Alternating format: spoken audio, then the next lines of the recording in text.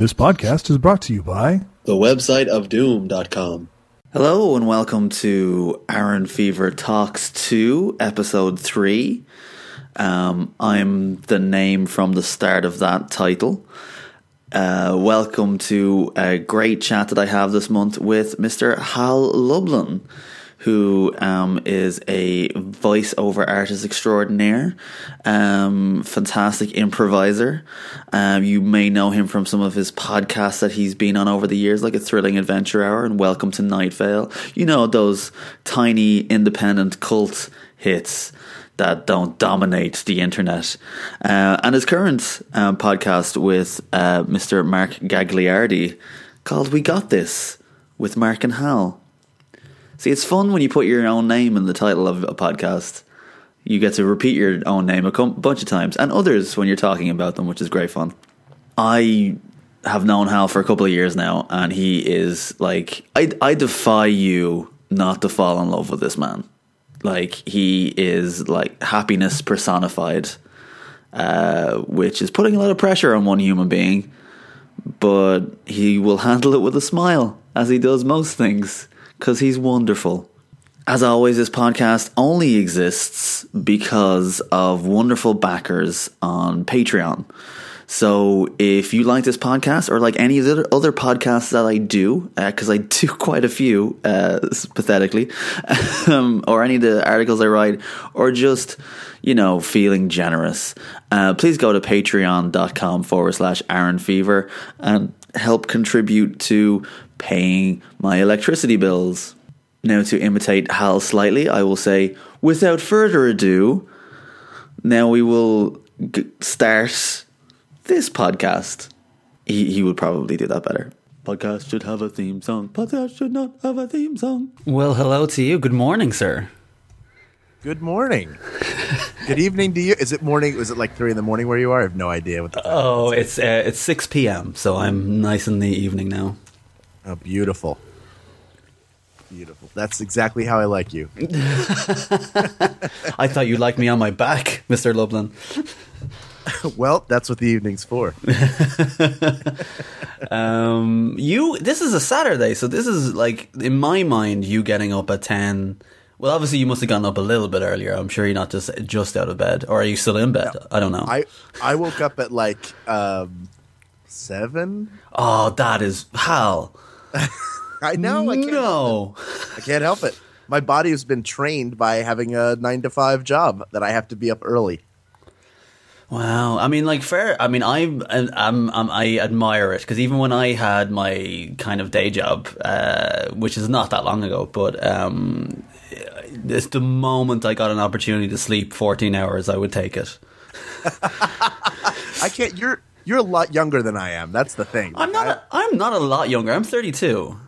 Okay. You're a little younger than I am. Right. The point is, you're about to reach a point where your body just gives up fighting and just goes, all right, do whatever you want. Fine. I won't sleep. Whatever.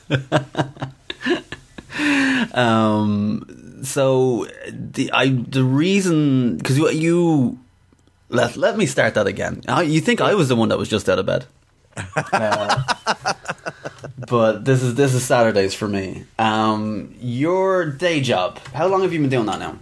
I have been doing that it'll be 8 years on Tuesday. Wow, yeah, that was how long I was in my day job before they let me go. This is not a prophetic announcement that I'm making. I'm not trying to jinx you here. Boy, if I get let go this week, I'm blaming you. Well, I was lucky enough. I was given a nice big fat redundancy, so there you go. That was why I was. That's why I'm still not in employment, because I'm living off the savings. But me and you had a conversation at DragonCon last year. Was it last year or the year before about the possibility? It was about the possibility of giving up the day job. Yeah. How, like, do you feel? Because we were talking. I feel like you're close to that beautiful, glorious day when you can let go of it. But like, how do you feel about that idea?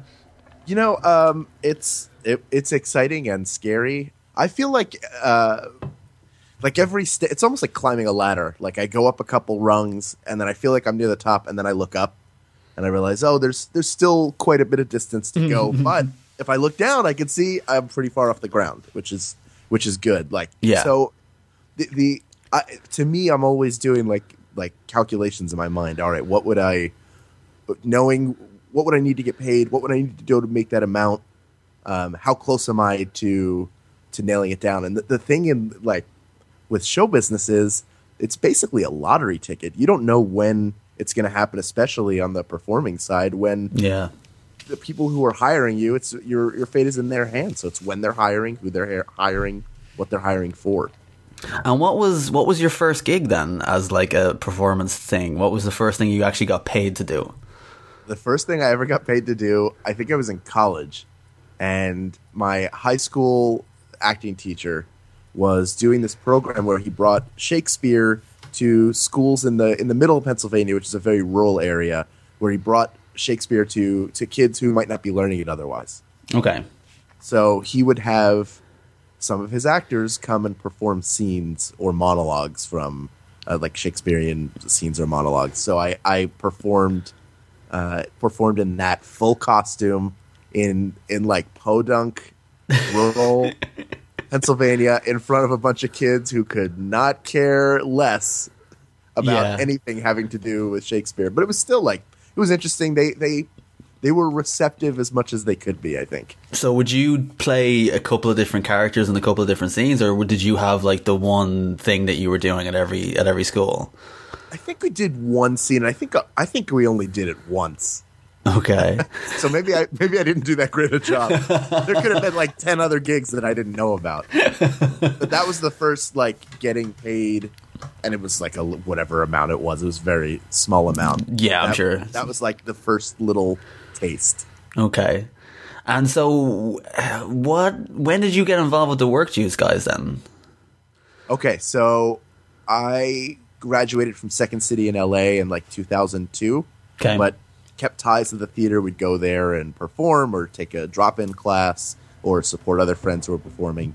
And I found out about a sketch group that was being put together, like a grad sketch group. So the director was a friend of mine, so I talked to her and got put in that group.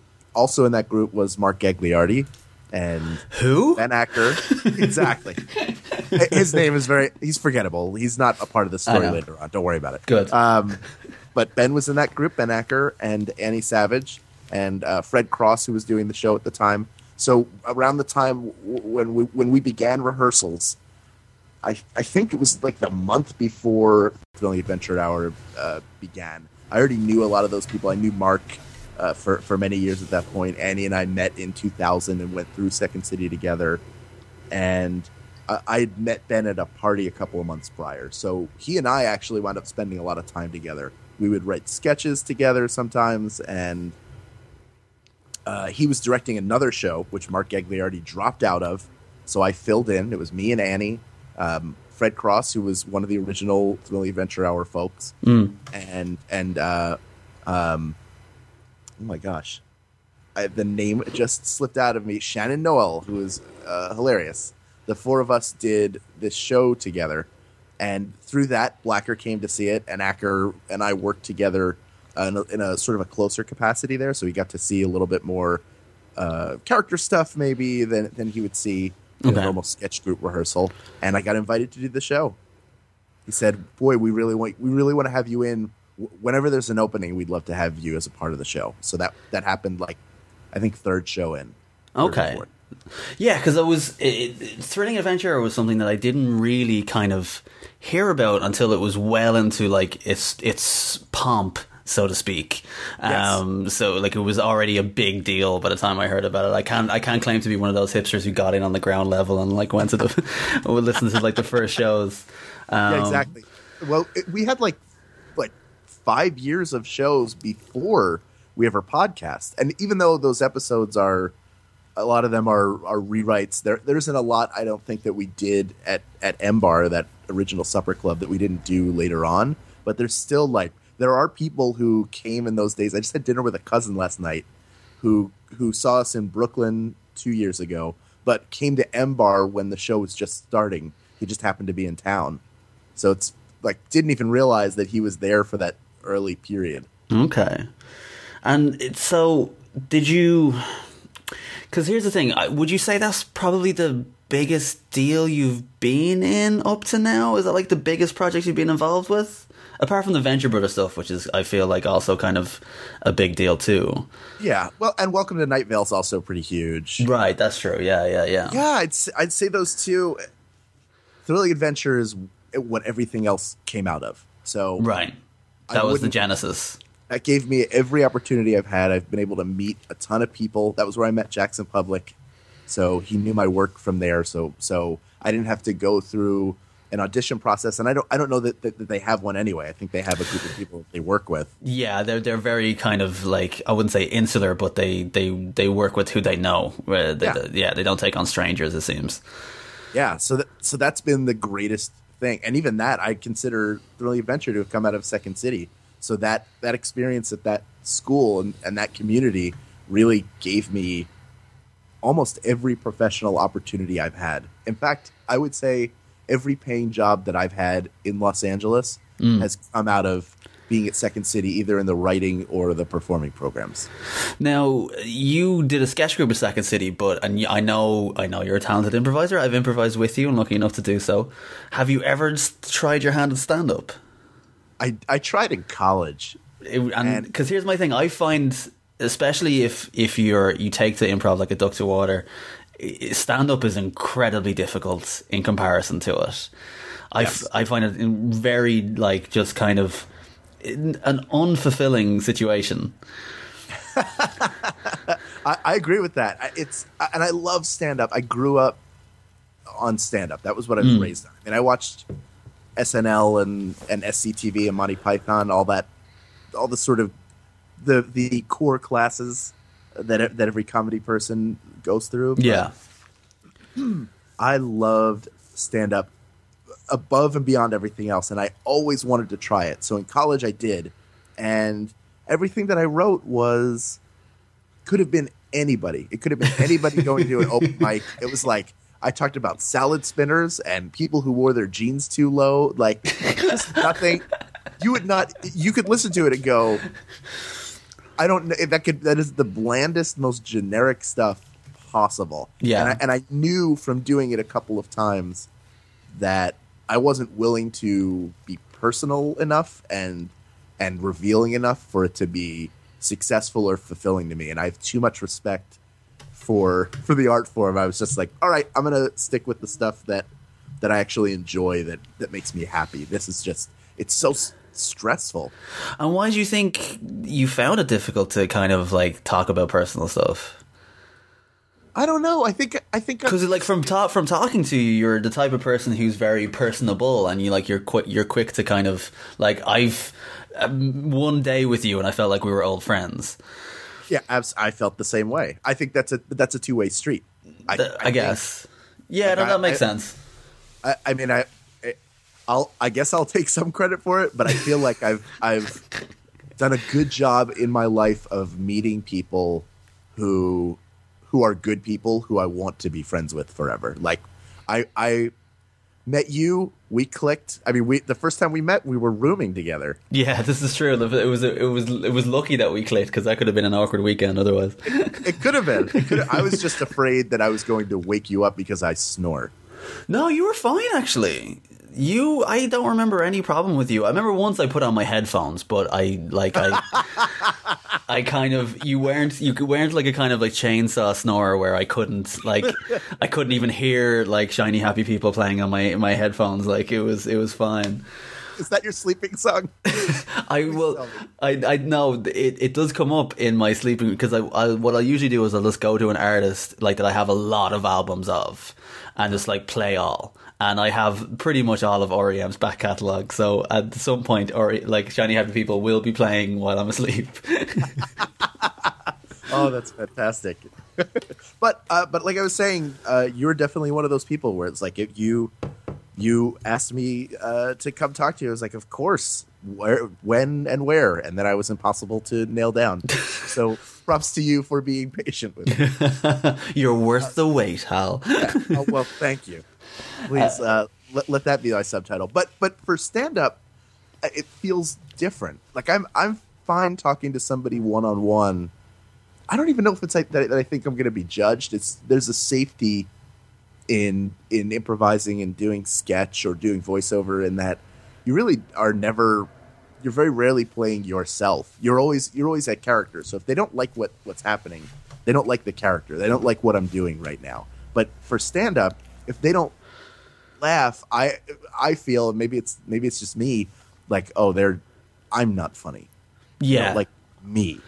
No, I can understand that. I've had people, like, because I've only like dabbled in stand up a couple of times in like the last year, and I remember like friends who have been doing it for a while giving me the advice of like, pretend to be somebody when you're on the stage, because then if they don't laugh, they're not laughing at you, if that makes sense. No, it totally makes sense. But I had this weird thing where I like very much like yourself. My first stand-up set was like, I don't even know if it was necessarily generic, but like it was bullshit. Like I just told like a funny sex story from my youth, thinking that was going to win me over the crowd.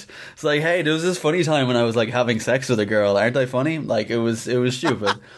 But like I had a big breakup last year, and the girl I was seeing for 9 years, kind of me and her broke up, and so I wrote a set around that, and the reaction from the audience was very different. And it's like you're saying, you kind of have to be very honest and open with the audience to get any sort of reaction with stand up, and that was kind of when I did that was the only time I got any sort of response. But I haven't bothered to try and book a stand-up gig in about 6 months, so that'll probably tell you how I feel about it. Yeah, you really, I mean, you have to want, like, the other part of it is, so you have to be honest, obviously, but you also have to get up all the time and be willing to just go to as many open mics as possible and network in that way. And for me, and probably for you too, if it's not the main thing you want to do, you're not willing to commit the time, and it's not fair when there are all those people who are like, they should be doing it. I'm not gonna take time away from them. It kind of has to be the only thing you want to do, and I think me and you are both kind of eclectic entertainers, in that we kind of want to do a bunch of things. Yes. Now you said before about like you like to kind of get into characters and stuff when you're doing kind of improv and voice work and stuff, and you have a very good ability of, I'm not going to say mask your voice, but when you change your voice for a character, like when you play Widewell in the Venture Brothers, I wouldn't have guessed that was you. Oh. And we've shared a bedroom together. And I would intimate of arrangements. Yes, I've watched you fall asleep to the WWE Network.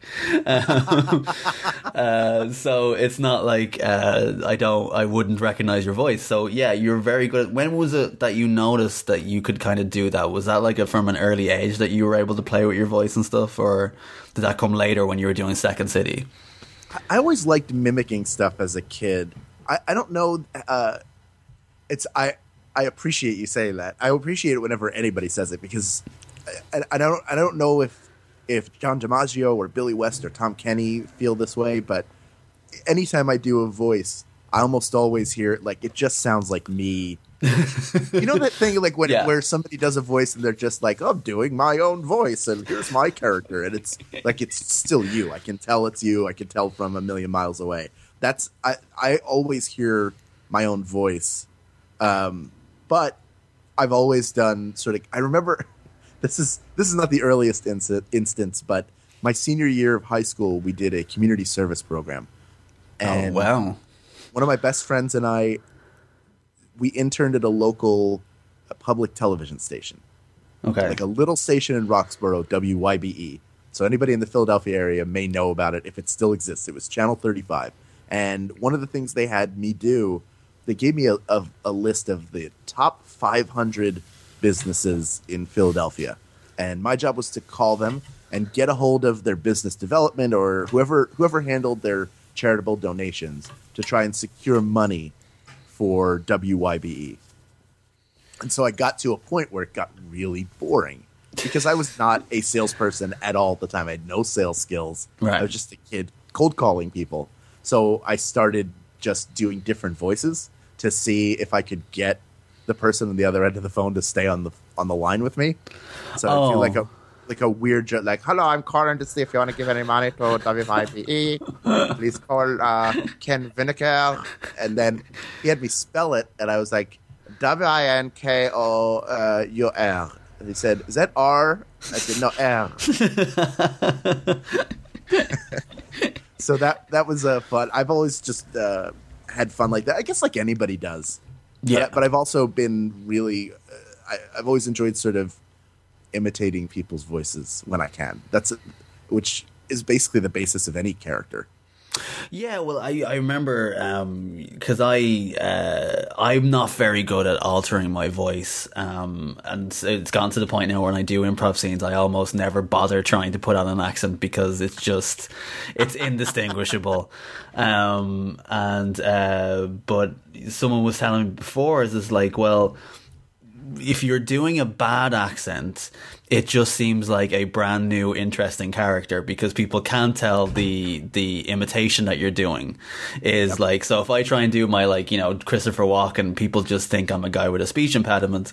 So that's a brand. So instead of going, why is that like bad Christopher Walken in a scene, just go, oh, that's an interesting, unusual choice that he made there. Yeah, that's exactly it. Those like terrible. I've started trying to do that more. It's like, okay, I know I can't do an impression of whoever, Christian Bale, just talking. But if I do my version of that, maybe it'll work for this character. Right, exactly, yeah. Or whatever. So I definitely... Is there any examples of that, like where you've actually... It's something that somebody might know of that it's actually like secretly like a Ken Plume impression? Oh man, no! I can't do a Ken Plume impression. Nobody can. I've heard one guy do it. There's a guy called, I think it's Charlie something, a YouTuber in England, who did a spot on Ken impression, and it blew my mind because I didn't think it was possible. Oh, I want to hear that so badly. I know it's online somewhere. I'll have to find it and send it to you someday. Hi there, Ken Plume here. I just did my Kermit impression. Hi ho, hi ho, Plume here. I'm trying to think. I can't think of like work that I've done where it's specifically an impression that became an. Oh man. Oh, okay. I did a character once for an online series for AOL that never saw the light of day. There was like one episode made it out, and this was back in 2006. Okay. So their web series were not. They weren't a big deal back then. No, and you can find it on YouTube somewhere. But I played a puppet that had like a high voice, which wasn't really based on anybody. But I also narrated it, and the narration was based on Alec Baldwin as Mr. Conductor in the Thomas the Tank Engine movie. Wow. Just because I thought it was such a weird, like, you just don't expect that voice. And it doesn't sound like him at all. But that's who I'm channeling because there's just something so weird about that sincere an actor doing that movie. Yeah, well, I mean, because here's the thing. I don't know, did Ringo start the narration for the original TV show in America or did they redub it over there? No, he did it for a while, or they aired his episodes. And then I think when they ran out of them, it was George Carlin. Oh. And then when they did the film... George Carlin, really? Wow. Yeah. And with no sense of irony, he was like 100% into it, and like you expected to go like, "Hey, you can't say pussy at a train station, kids." None of that. Oh man, that would be amazing to hear. I'll have to look that up sometime. Yeah. So we've spoken a little bit about how you got into kind of improv and stuff like that. No one ever talks to you about your love of wrestling, Hal. I know. I feel like we need to air it. Can we? I think we should. Are you up to date with NXT at the moment, or are you like skipping that and watching Raw and stuff instead? No, I feel like the biggest mistake would be to skip NXT right now because it's the best thing, right? Product. Yeah, but I rarely have time during the week to sit and watch stuff. So what I do is I read all of the results online, and then I decide like, okay, that card looks really good. I want to go check that out. Or late at night before I go to sleep, if I'm not quite tired yet, I'll pop it on WWE Network and watch it there. But like Raw, I watch in like 15 to 30 minutes. Oh, because that's really all that's watchable in that show. Yeah, exactly. Yeah, they're in the. I mean, the Shane McMahon return was interesting. I mean, I love that he's back. I'm a big. The Shane. match they set up though is bizarre. Yeah, doesn't make any sense. Okay, so how did you find wrestling? Like, was it something that you would go to see live as a kid, or was it a TV thing for you? It started as a TV thing. I was the perfect age. So when Hulk Hogan won the World Championship from the Iron Sheik, which I think was in 84, Okay. 83, 84, I was 6 or 7 years old. So the perfect age to really get into wrestling, and they marketed it towards kids. They had the Rock and Wrestling cartoon in 85, the first WrestleMania. So I would watch on TV. I saw a live house show. I think that it was right before or right after WrestleMania 2. I want to say it was before, because the main event was Hulk Hogan versus King Kong Bundy. Wow, okay. And then when WrestleMania 3 happened, I went to the Philadelphia Spectrum and we watched it on closed circuit. So we all craned our necks up at the center, the television screen, and watched WrestleMania 3. And I would rent VHS tapes, and just any time I could watch it, I loved it. Loved it. Had no idea it was predetermined. Yeah, that's the best way to put it, predetermined. That was my favorite. I don't know if you saw that clip of Bill Goldberg. His little kid on the beach was like, "Dad, is wrestling fake?" "No, son, it's predetermined." I've not seen that. Yeah, it is. It's what it is. Yeah, Most people get hurt. So because I have an opinion that it is redneck theater. It's what it is. And I think anybody who has an interest in performance, I don't understand how they couldn't gravitate towards wrestling, because of, you know, just the spectacle of it and just the fun of telling a town that they're all a bunch of turds and they're going to flush the toilet. Like, you know, it's like... Exactly.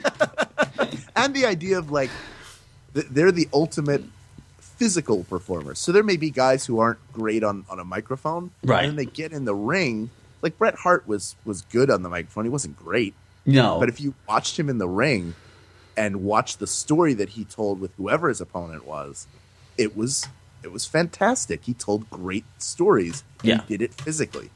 And it's a wonderful subconscious way of doing it, not for the wrestlers, because obviously they're, you know, they know what they're doing, but like to the audience, I think most of the time they don't recognize why they're suddenly into a match. Yes. Which is, I think, is a beautiful thing, because it's especially with movies, like at the moment, I think they're almost reviewed to death now online. So it, like, I even find it hard to just sit back and turn my brain off with a movie, but wrestling is so intricate in its storytelling sometimes, and just like little subtle movements within the ring. Yes. And I was not to go on a side tangent, because this is an interview with you, but, I was listening to Mark Maron's podcast with Sacha Baron Cohen the other day. And they just posted this last week, and in his movie, I think it was Bruno, he had the movie ended with like a UFC fight, which he had designed, and he had to film it twice, because the first time he couldn't get the reaction from the live audience that he wanted, and he realized that he had to change how the fight went, because people weren't getting behind him because he was like bigger than the other guy and all this kind of stuff. And I was just kind of like, that's wrestling. Yep. To be able to control whether a crowd cheers or boos or gets into the match, it's little details about who hits who and how they hit them and in what way and all this kind of stuff. And I think it's beautiful. I love the psychologist. If you're wanting to get into wrestling and you want to understand what a great story is, watch the Shawn Michaels Ric Flair retirement match, where Shawn Michaels, who is younger and physically more able than Ric Flair, in the first 2 minutes of that match, he gets injured, so he's hobbled, and then from then on, you believe the rest of the match it's a possibility he could lose.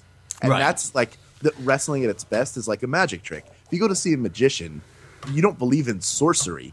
you know that he's basically trying to deceive you, to entertain and deceive you at the same time. And the best magicians make you go, well, how did they do that? Like that, maybe magic is real. For a second, I forgot that I was trying to figure out how you were going to get me. And I just enjoyed losing myself in the beauty of the trick. And that's wrestling at its best. Yeah, I remember I was kind of getting disenfranchised with wrestling for a short while in around like the noughties period, like because between 2000 and 2010, and then the infamous CM Punk pipe bomb like made me just go ooh. Yeah. Like I don't know what's like, was he allowed to say that, was he not allowed, like whether was this scripted or not scripted? And then when they have you like that, when you don't know what's going on, it's amazing. So when they had his fight at Money in the Bank against John Cena, where he was going to leave the company, I was like a child again. I was wrapped up entirely, and was believed in the wrestling match. I was hook, line, and sinker, just like on the edge of my seat, screaming at the television. And and when I know as a grown adult that it's predetermined and it still manages to make me do that, I think that's an amazing thing. 100%. So did you ever, because I know I always wanted to be a manager for some tag team. I wanted to be able to be on the sidelines like Jimmy Hart with a megaphone and just shout obscenities at people. Yes. Were you ever tempted? I've always thought that would be a really, really cool thing to do. Again, though, it's sort of like stand up. Like, could I do that? Because they're so over the top and they keep it going. I mean, Bobby Heenan in particular, who he didn't quite yell all the time. He was just the quickest witted human being in history. The smarmy one, yeah, exactly. But when he did physical stuff, it was so great.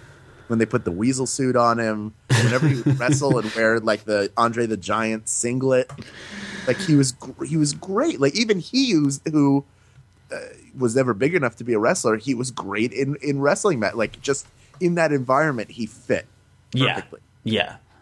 He was probably like the best bumper for managers like ever. Yes. He could really kind of like get involved. Like Heyman's not great for that, but he's one of the greatest ever on the microphone. Absolutely. Sells a match like nobody. So speaking of kind of wrestling and stuff like that, me and you are kind of oddballs in the sense that we're sports fans in the world of comedy and performers and stuff like that, who usually 9 times out of 10 take no fucking interest whatsoever. This is true. Yeah. Oh, there goes my mic. Set that back up. I'm such a professional. Oh, it's you caught it, which is beautiful. I caught the mic. It's like sliding all over the place. It's a terrible mic stand. I hate it so much. Anyway, what was I saying? The mic completely threw me off. We were talking sports fans. Yeah. I'm a fan of all sport. I grew up a sports fan, but also like I came to that on my own. My dad raised me to love comic books and sci-fi, and my mother was a huge comedy fan. So that was like my real education for my parents. And then sports were fun, and when I went to college, I went to New York, to Central New York, like sort of an hour and a half away from Buffalo, like up in the snowy area. And that was my first time really away from home for a long period of time.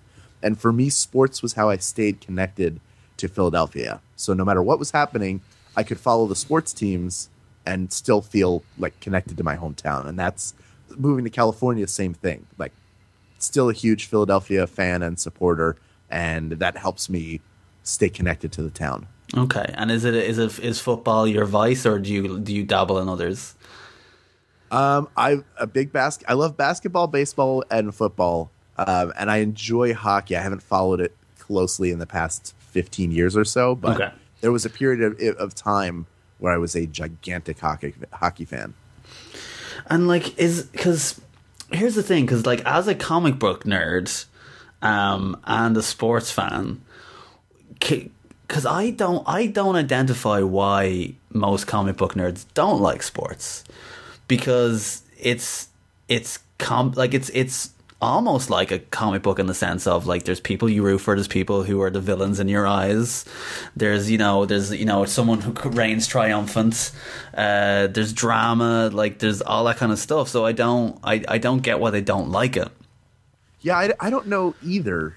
And there's almost like sometimes it seems like sports people are unwilling to learn about the things that nerds or geeks like. Like they're unwilling to give sci-fi a chance. It's just dorky, stupid shit. Right. But then the flip side now that nerd culture is more prominent or acceptable or even cool, it's like I don't want to learn about sports. It's dumb. It's just a bunch of apes. Yeah.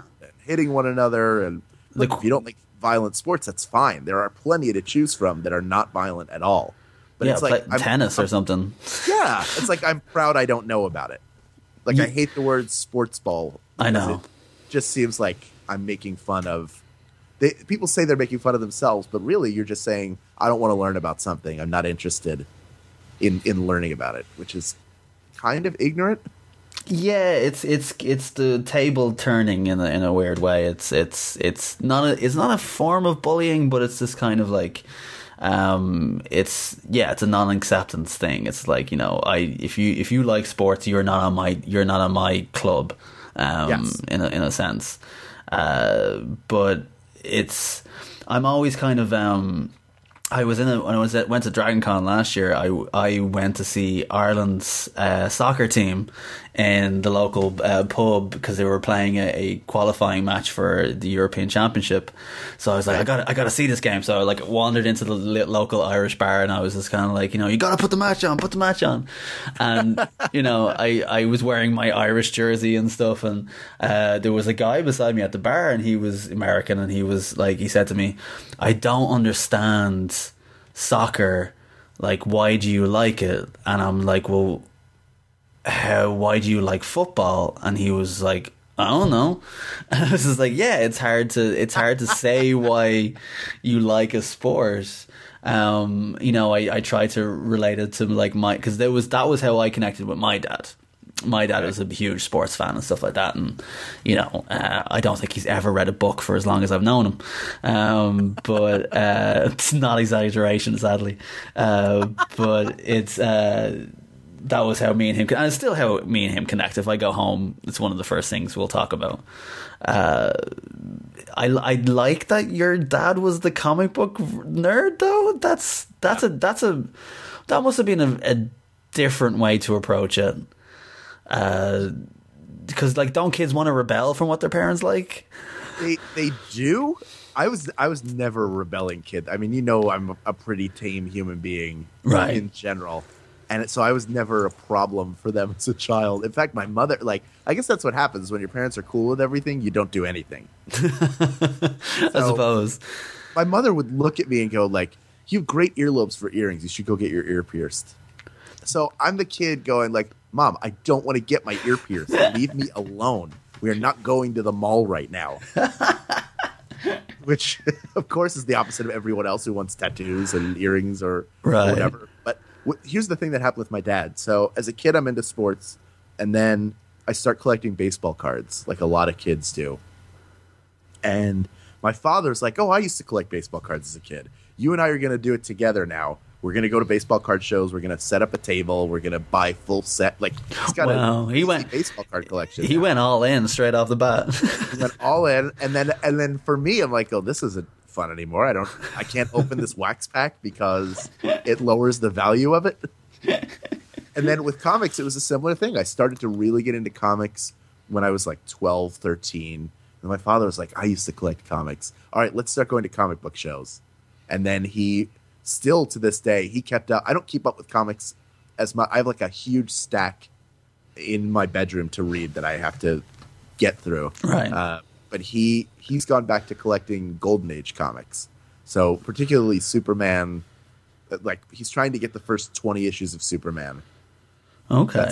That's his quest. So he goes to Comic-Con part of one of the side benefits of what's been happening with Night Vale and Thrilling Adventure Hour and now hopefully Venture Brothers too is getting to go to all these cons. I got to take him to, or go with him to San Diego Comic-Con for the first time a few years back. He had never been.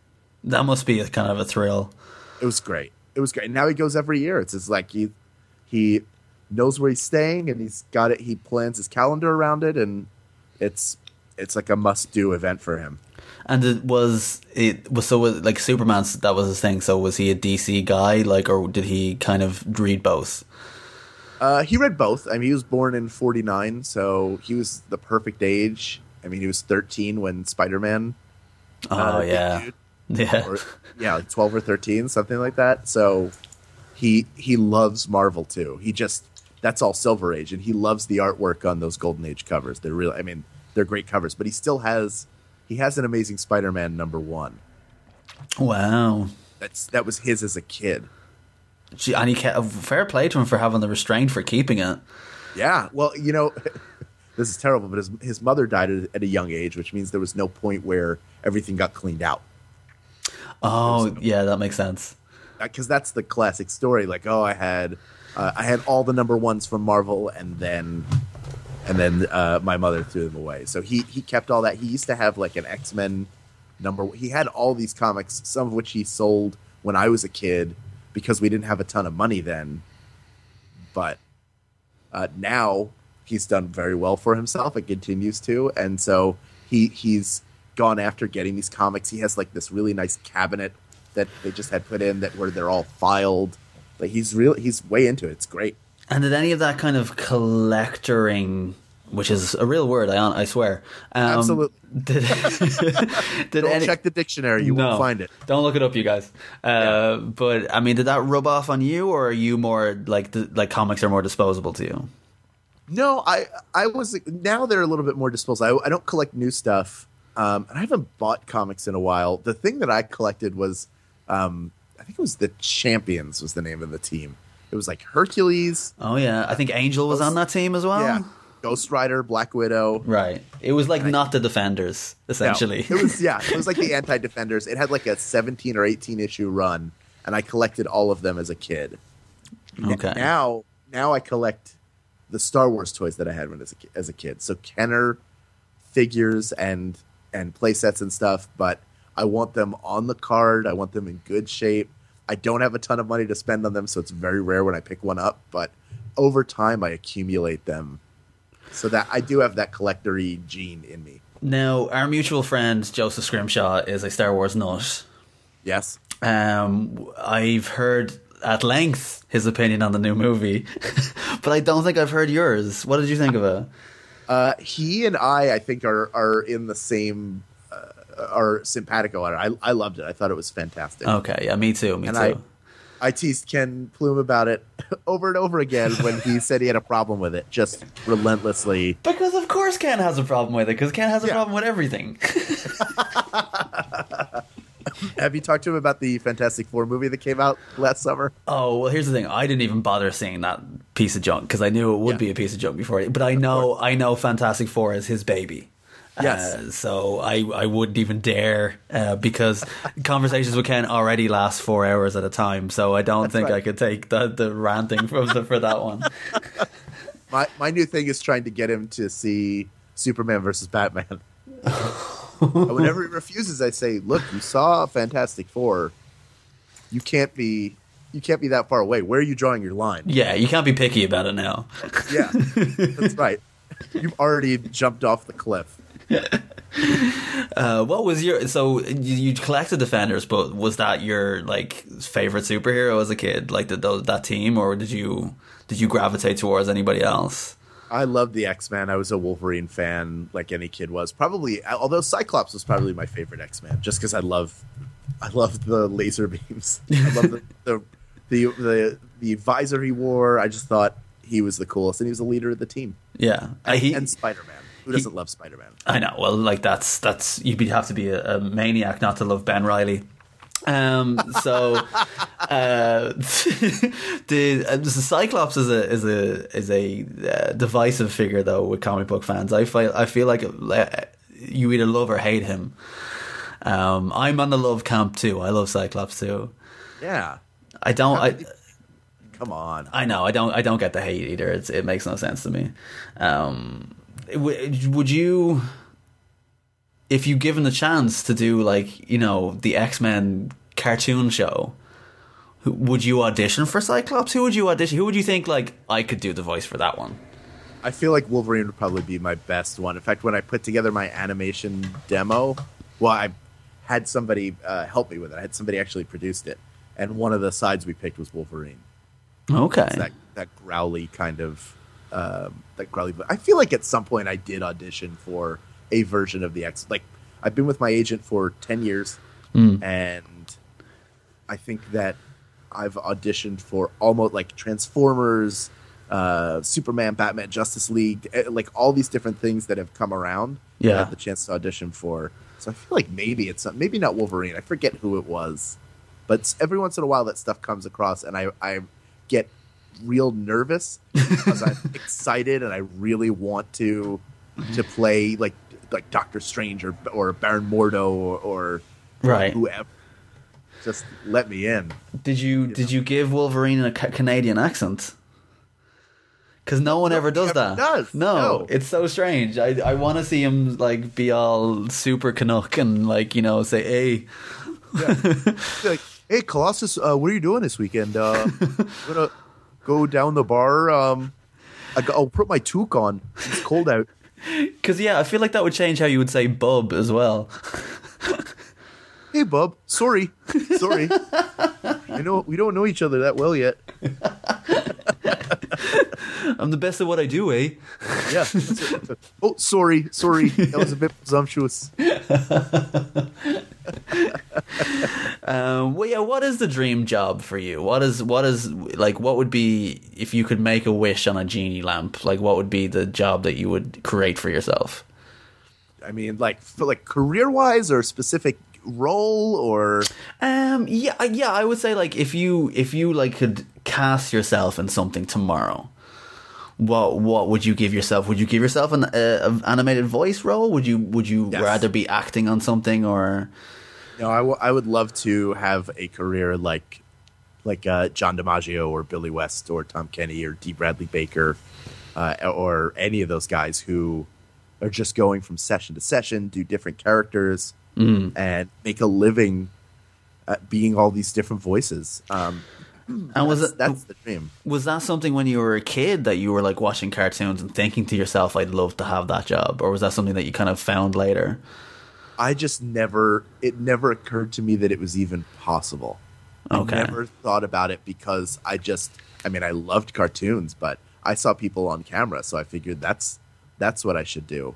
Right. And it wasn't until I started actually doing it that I really fell in love and like, oh, this is possible. You can actually do this and this can be your career. Yeah, it's and I feel like voiceover work. I mean, it's one of the harder ones to get into as well, because like even in comparison to acting and you know comedy and stuff like that, it's there seems to be a tight knit group of voiceover artists, and it's hard to break into it. Yes, yeah, it's definitely finding like meeting people and getting in front of people over and over and over again in a way like.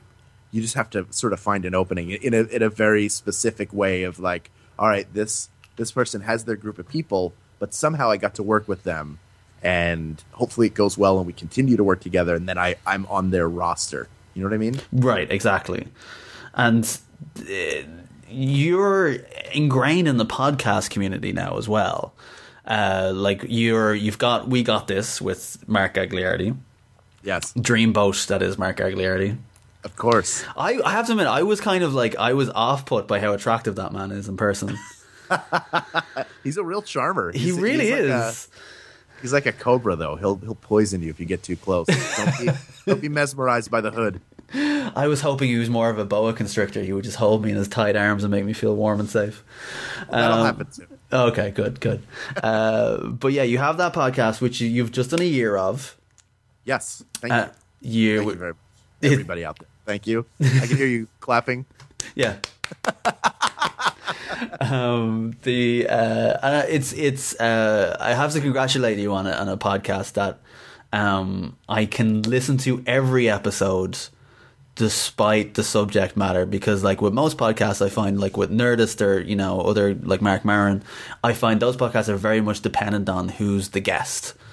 And I wouldn't listen to all of them because they wouldn't all be interesting to me. But like, despite like me not knowing some of the things that you're talking about, I'm trying to think of a good example. It was just a very American centric one that you had recently.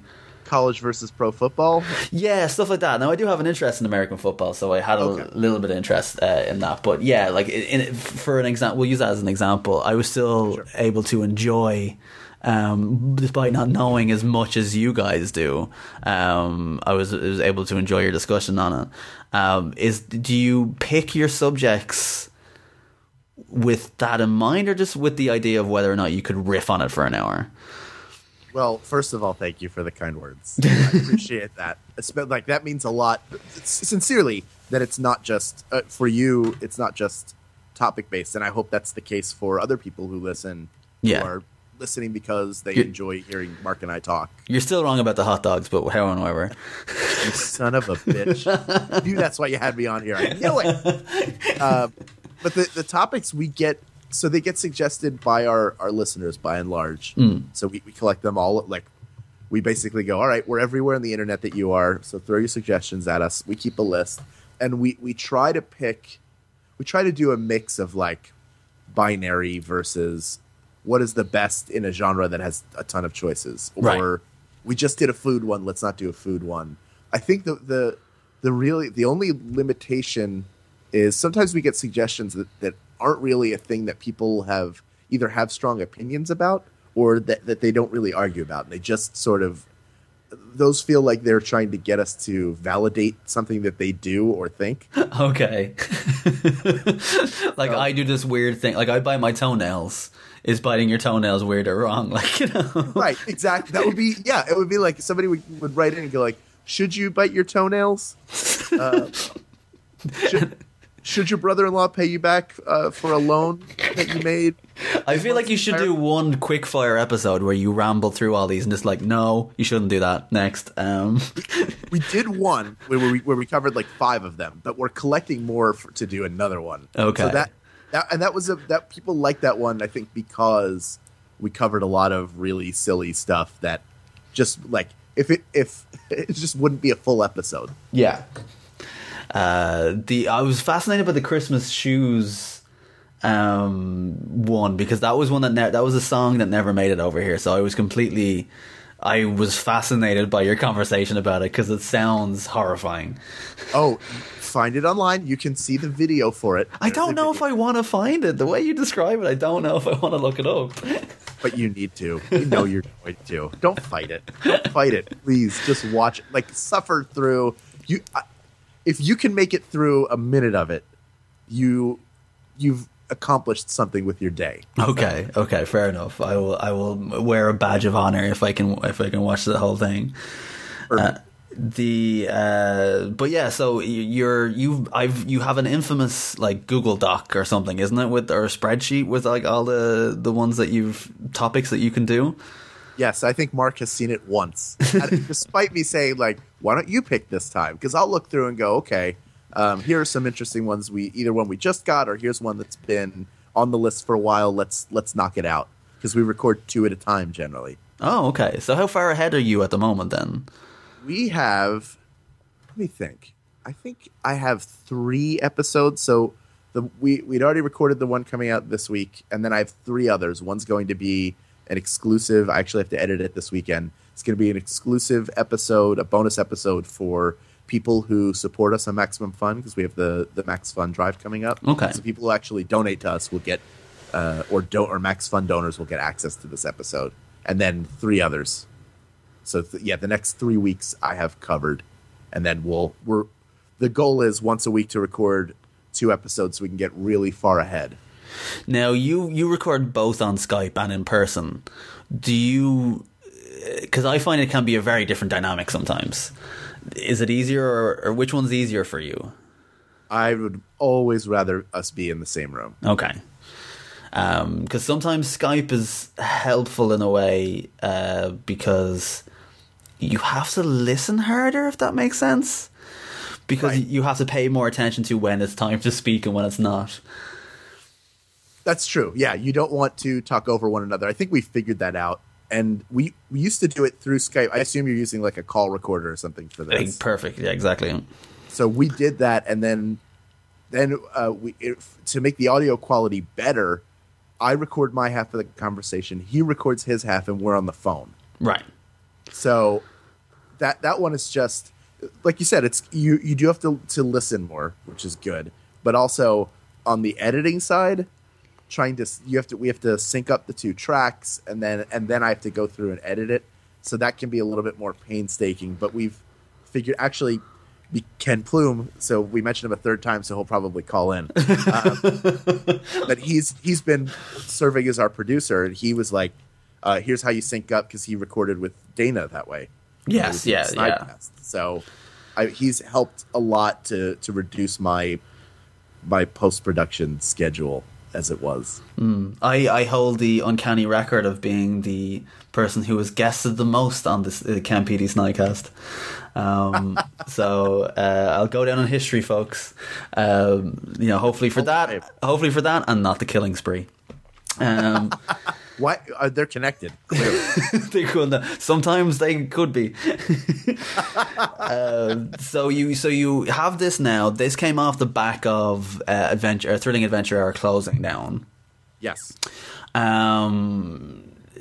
You spoke recently about wanting to do a wrestling podcast as well. Yes. How many hours of audio do you think there are of you between that and then also Night Vale online? Because I counted the other day and I recognize I'm over 300 hours online. Man. Let's see. I would guess that maybe close to that. Well, all right. Here's the thing. Are we counting Bit of a Chat? Oh, Jesus. Yeah, I suppose so. Yeah. Okay. About 3 years worth of audio. I would say maybe I'm close to that. I think having my own podcast helps boost that, because Thrilling Adventure Hour was like 260 episodes, but they're each about half an hour long, and I'm in most of them, but not all of them. Right. Like, yeah, I would guess I'm close to where you are, probably a little bit less, because Okay. I'm not in Night Vale as much as an audio character. I tend to do their live shows more, and then I think I've been in a couple episodes. Now, how did Night Vale come about? Because I'm not aware of a direct connection between you and those guys. It's through Thrilling Adventure Hour. We were out there in May of 2014 doing shows at the Bell House in Brooklyn, and Ben Acker introduced me to Joseph and Jeffrey, who Ben had been listening to Welcome to Night Vale and really liked the work, so he got in touch with them and invited them to the show. I talked to them for about 45 minutes after that show. They were great, really nice guys. Then that summer was the summer that they really blew up. And when we came back that fall for New York Comic Con, the Night Vale guys were doing a show, and they said anybody from Thrilling Adventure Hour who is in town is more than welcome to join us. So a handful of us. I always respond whenever there's an email that asks if I'm available for something. I respond within 5 minutes and say yes. Which is the right attitude to have. You have to sort of be willing to, and like, I trust those guys. Right. If it was a stranger, it's not going to be yes right away. But these, like, it was like, of course I'm going to do it. I'm going to be in town. I'll do an extra show. Great. I just realized how you modified that for in case anybody just sends you weird requests on Twitter now. Well, I do get requests. Well, I try to say yes to as many requests as I can. I don't get a ton, but some come in every now and then. Like, I'm not at a level where You've never been asked to do anybody's birthday or anything. no. Could you perform on my kid's birthday? Yeah, like my kid's doing a birthday. We're also having a sex slave auction in the basement. If you come by, and we really do that gummy voice the kids love. But yeah, I did that show. Had no idea who Steve Carlsberg was, and when I heard the crowd reaction, that was the moment I felt like I was a pro wrestler. Right. When I came out for the second show and they cheered and then booed, and it felt like somebody had shot adrenaline into me. I was so happy. Do you think you lean towards being a heel? I think being a heel, villains are so much fun. They're so much more fun, aren't they? Yeah, I agree. I definitely agree. And Steve Carlsberg's not he has sort of face turned, I think, and the reason why is partially at least because, like, I'm sure you've listened to enough Mick Foley audiobooks or read his books or heard him talk to say, like, the best heels don't think they're heels.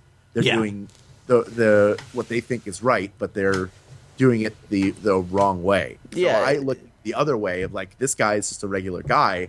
So then, like, booing him was less satisfying, I think, at the time. It's the Magneto effect. Exactly. Yeah, that's what it is. You're the Magneto of the Night Vale universe. Oh, that's perfect. Let me change my bio here. So we haven't spoken about your wonderful wife. Yes. AKA Carter Pardon Rogers. Yes. I got to see her perform live at Dragon Con last year, which was a lot of fun. And she's like kind of performing at a lot of your We Got This live shows. Yes. Yeah, she opens for us wherever we do. Whenever we've traveled, she's opened for us so far. Is there a chance that you're going to drag her into a We Got This episode for, like, Best Country Singer? That would be interesting to have her do it as her character. So she was on as herself.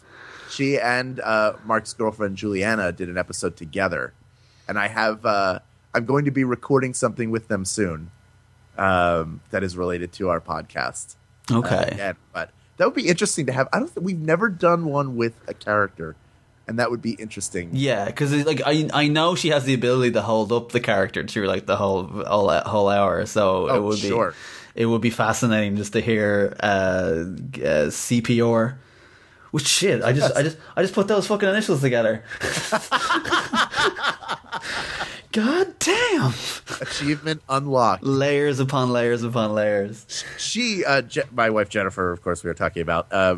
She is the reason. Anything that I do that's good character wise, I have learned from being around her and watching her, because she is such a good character person. Not only in terms of, like, her mind works brilliantly, but she is able and willing to maintain a character and go, like, full bore with it. And I never thought of myself as a character person until I met her and started working with her. Before we even were married, maybe when we had started dating, which was a little after we met, obviously. But she is, like, I love watching her do Carter, and Mark and I have. But Mark improvised. They were in an improv group together for years, so we both worked with her so much that it's great to have her open for us.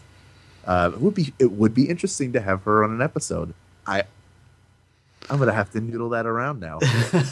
Open my mind. I'm glad I put that worm in your ear, because that will be a lot of fun. We're getting to the end now, so I'm gonna have to start wrapping things up. I want to put a thing in your head that I always I say always. This is like my third podcast for this series, but I asked my guests for what song they would like to play out on.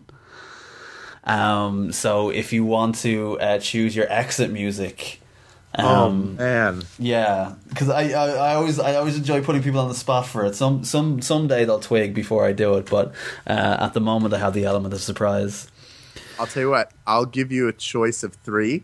Okay, and then you pick, and I'll be surprised. How's that? Okay, that'll be fun. All right.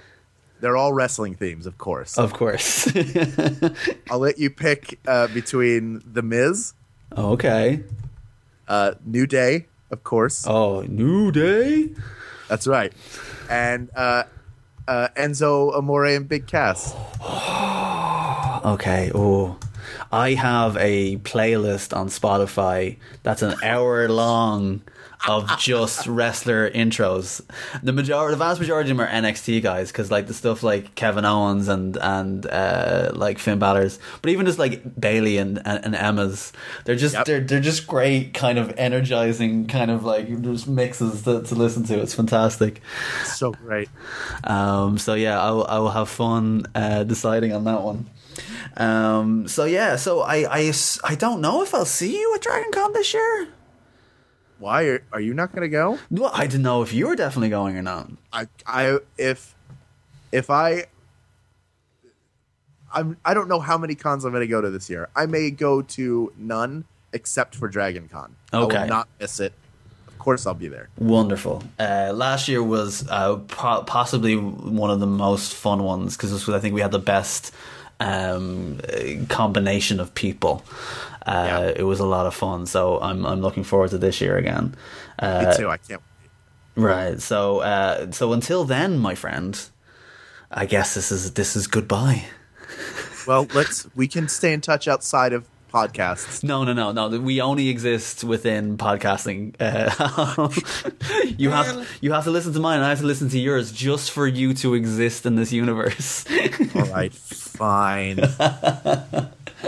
Podcast buddies. Podcast bros. We're pod bros, man. Yeah, dude, we shared a pod years ago. Jeez. All right, buddy. Well, thanks very much for sitting down and chatting to me for an hour. And I look forward to talking to you again soon. Likewise, anytime. Yes. All right, later, buddy. Bye.